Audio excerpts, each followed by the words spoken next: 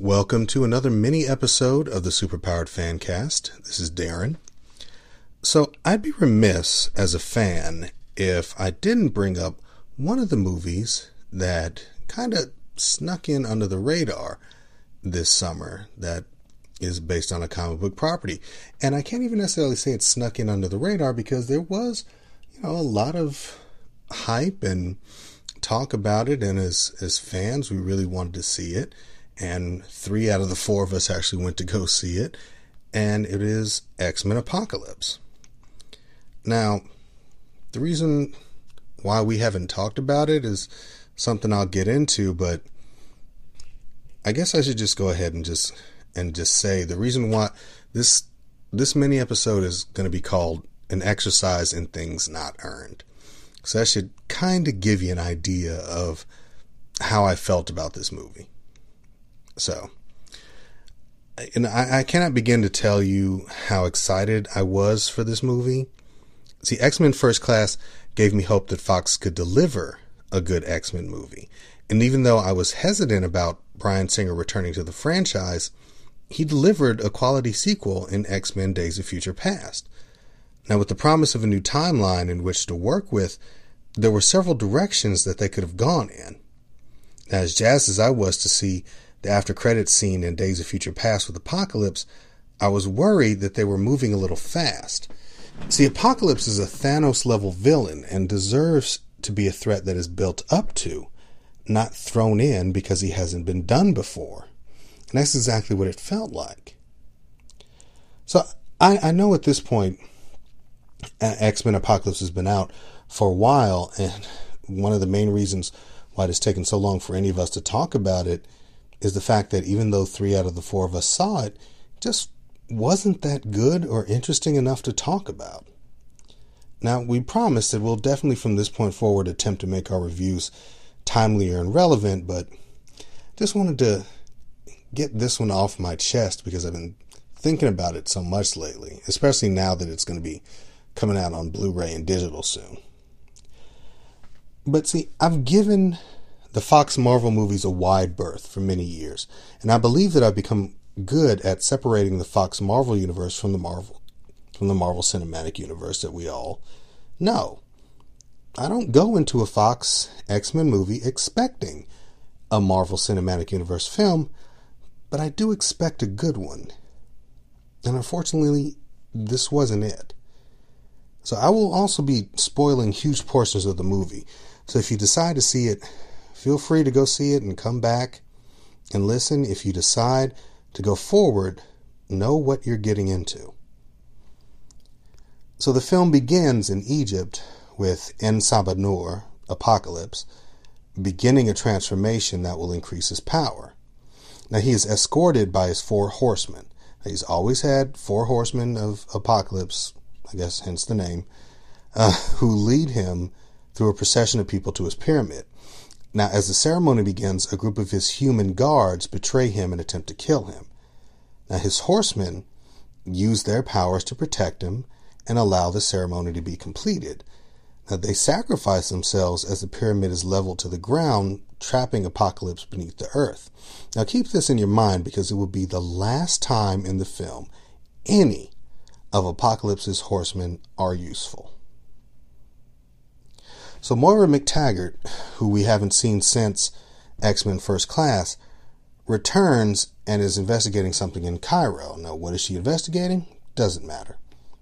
She's just there to discover cultists attempting to resurrect Apocalypse, which they succeed in doing. Now, Apocalypse wakes up in 1983 and apparently doesn't like the progression of the world without his influence. I don't know, maybe it's the pastel colors or the shoulder pads, but, there's just stuff he just doesn't like. Which we'll never really find out and won't really get into because, plot. Now, considering his worshippers tried to kill him, maybe a little self-reflection might be in order, but nah. There seems to be no real story behind Apocalypse other than he's ancient and evil. There's no indication that his motivation to reshape the world for the strong is based on anything. I mean, maybe like 10 minutes to show how En-Sabah-Nur was shaped and his philosophy might have been helpful, I mean, there's such a rich tapestry of comic book stories they could have, taken from to explain Apocalypse's backstory, and they just, I guess, decided not to use any of it. Now, after he awakens, the first actual mutant we see is Aurora Monroe, or Storm. Now, she's a pickpocket a la Oliver Twist, with a group of other pickpocket children, which makes sense to her backstory. Now, Apocalypse is walking around with a hood over his head, watching her, and saves her from a group of men who are trying to punish her for stealing by killing them all. Now, for some reason, this engenders gratitude from her, and she joins him as his first horseman. Now, there's no reason for her to join him, but hey, you know who Storm is, right? That's why, at least I guess according to the writers. Now, one of the themes that has always been prevalent in the X-Men comics is the notion that mutants are hated and feared for what they are. X-Men has, for its entire run, been an allegory for the struggle for civil rights against racial discrimination. Now, the movies, with the exception of a couple of scenes across all the previous films, make mention of this fact, but never really address it. It's always been my contention that if Fox ever wanted to scale down and make an X-Men film that actually dealt with those issues, then the story they should start with is God Loves, Man Kills by Chris Claremont and Brent Anderson. Now, the story is self-contained and touches on all the conflicts inherent in the X-Men universe. You clearly see the divide between Xavier and Magneto. There are wonderful scenes with all of the X-Men dealing with the real-world implications of the fear of mutants, and you have an all-too-human villain who uses the fear of the mutant minority to sway the public. Unfortunately, we won't see that, because they took most of the plot points from that story and used them in X2, which was actually a really good movie, but God Loves, Man Kills is a better story. So Jean Grey is introduced after having a nightmare about Apocalypse, and Charles Xavier dismisses it. See, Charles is the most powerful telepath on the planet, and Jean's power rivals his own along with her telekinesis, but her ominous vision is ignored out of hand? Why? So instead of seeing the world that hates and fears mutants, we're shown a world that seems to tolerate mutants. There's no love for them, but there's no overt animus as well. Now, Mystique, who I refuse to call Raven, has become an underground hero to mutants, goes to an underground fight club and sees Angel fighting Nightcrawler, because you know who those two mutants are too, right?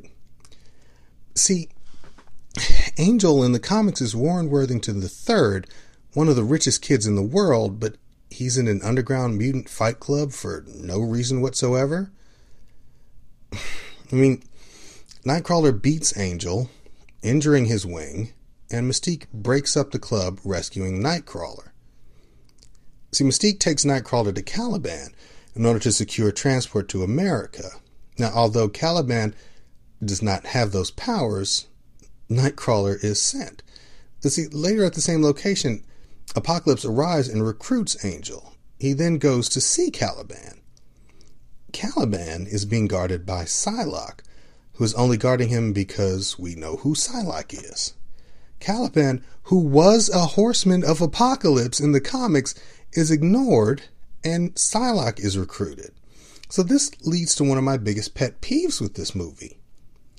After recruiting Angel, he takes his natural wings away and replaces them with metal wings, which is canon. Which turns him into Archangel. But every other horseman, and I put horseman in quotation marks, that he recruits seems to only be recruited because they are X-Men that we know from the comics. Every single one of them is recruited with the promise of enhancing their powers, but you never see any evidence of it beyond Psylocke's psychic knife getting just a little bit longer. So next we're introduced to Cyclops. So in a scene that makes sense in the canon of X-Men, and Alex takes him to Xavier. See, Cyclops manifests his powers. He manifests them in school. Again, makes perfect sense. He, shoots his optic blasts out of his eyes and takes out a bully. Completely understandable. Canon. It was a good scene. I actually liked the fact that they went there and just had it happen. And the fact that they kind of switched the ages between Alex and Scott, it bothered me for a second, but I was able to roll with it.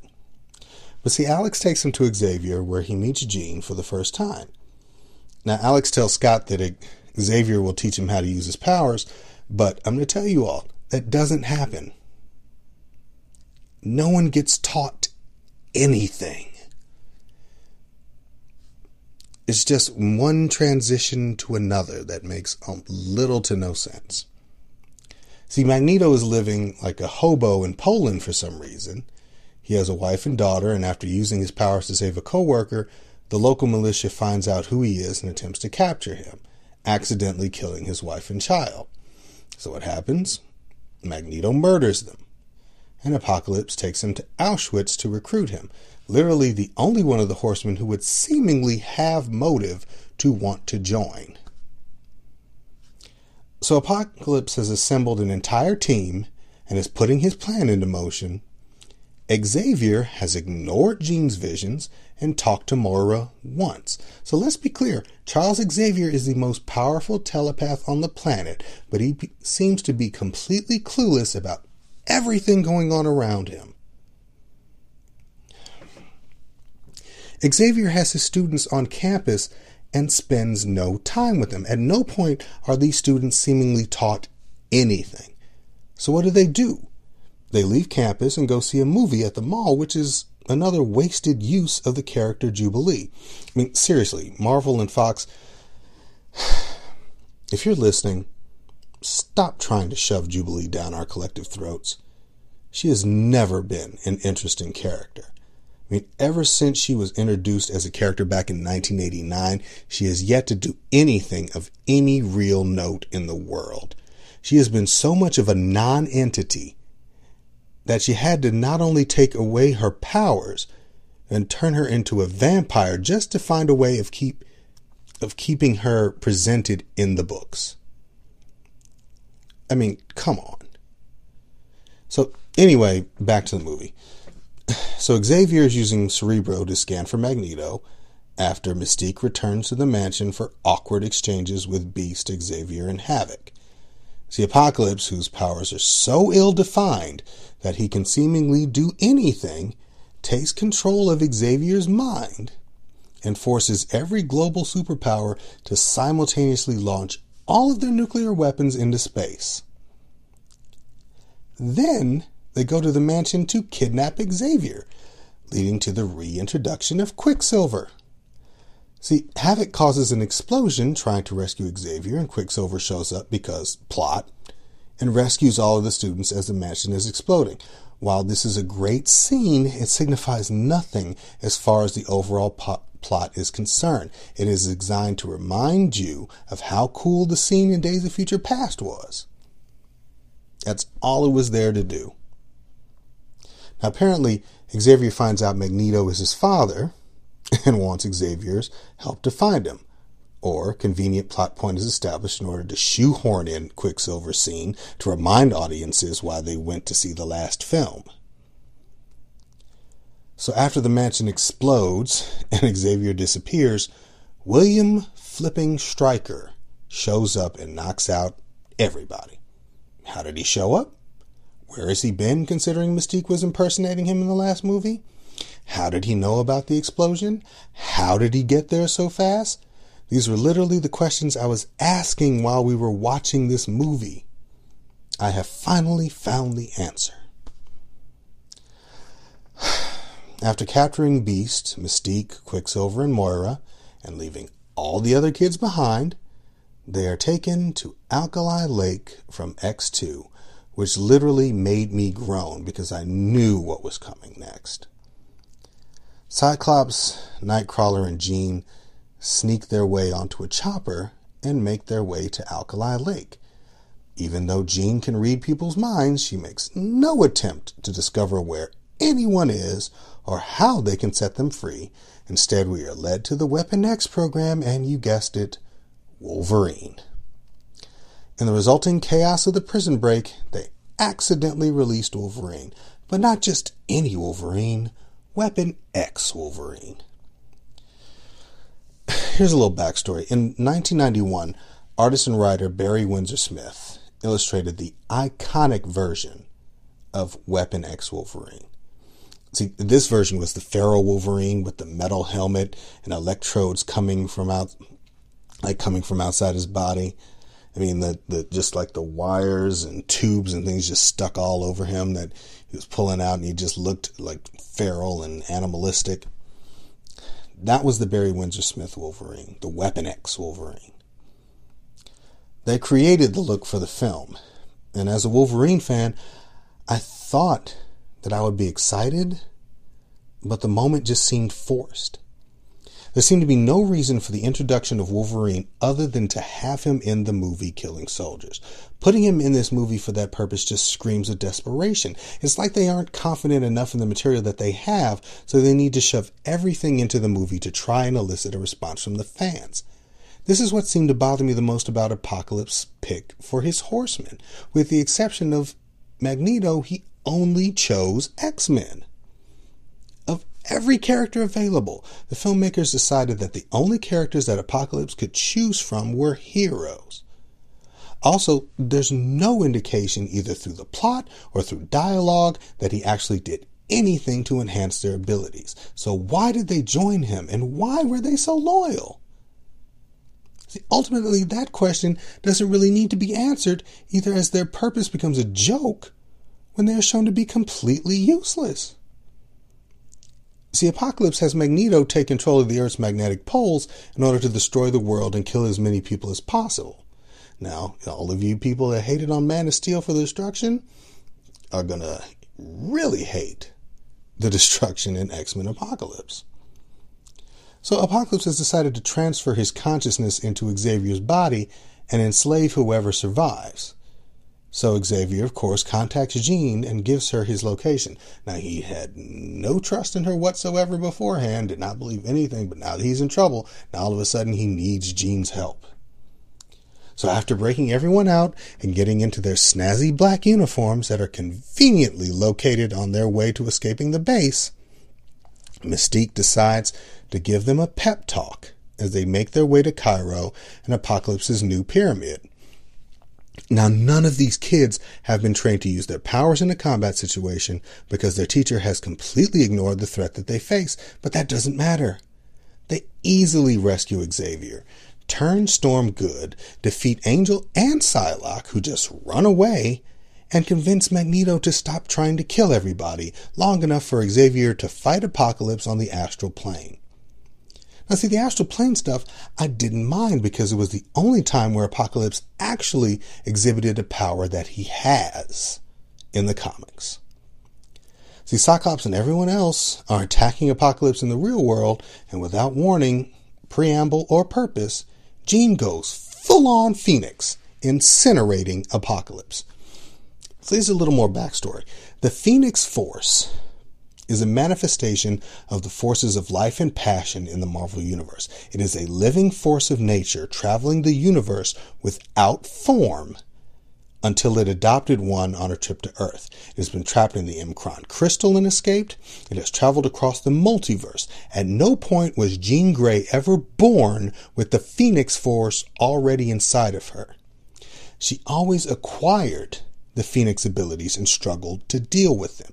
The X-Men movies from X2 forward have continued to try and force the idea that this power is always a part of her, and if she's pushed too far, will manifest. So when Jean becomes Phoenix in X-Men Apocalypse, I was pissed because it was the ultimate Deus Ex Machina. Phoenix will solve all. It just wasn't earned. They never earned that moment. And that's the thing that bothered me the most about that moment in the film. So in the end, Xavier gets back with Moira. Magneto and Jean rebuild the school. Quicksilver does not tell Magneto that he's his son for some stupid reason. And Beast and Mystique start training Cyclops, Jean, Nightcrawler, Storm, and Quicksilver as X-Men, in a scene that, if it happened earlier in the film, might have made some basic sense to the overall plot. Also, there's a post-credit scene that hints at Mr. Mr. Sinister. So my biggest complaint with this film is not one of the iconic moments that they put on the screen felt earned with what they have established with this universe. Everything seemed like it was forced in to try and appeal to comic book fans, and as a fan, I was not impressed. The whole time I'm looking at some of these scenes, I'm thinking to myself, why wasn't this in this movie? You want to give me the Barry Windsor Smith Wolverine? Fine. You should have put it in the first Wolverine solo movie. You want to show Phoenix? Fine. You have the Starjammers and the Shi'ar as part of your universe. Craft a plot like the Dark Phoenix saga, which you can stretch across 2 or 3 movies and earn the Phoenix. It's like they took all the ground they made up with X-Men First Class and Days of Future Past and decided to go X3, X-Men United on us. Throw in a bunch of mutants and plot lines and see what sticks. So if you like the movie, let me know why. I am always open to the possibility that I might be wrong, and differing opinions are always welcome. So email me at superpoweredfancast@gmail.com. Submit comments on our Facebook page, facebook.com/superpoweredfancast. Or rate and review this mini episode on iTunes and let us know what you would like to hear in future mini episodes. Either way, if you're a fan, go see it. If you like Bryan Singer, go see the movie. I'm not telling you what to do or what isn't, or what to do or what not to do. I'm just going to tell you what my opinion was. And my opinion was, I just didn't really like it. It had the potential to be good, and it just couldn't really deliver. Anyway, it won't stop me from seeing more movies in the future, because I'm a fan. So what we do. This is Darren from Superpowered Fancast saying, see you next time.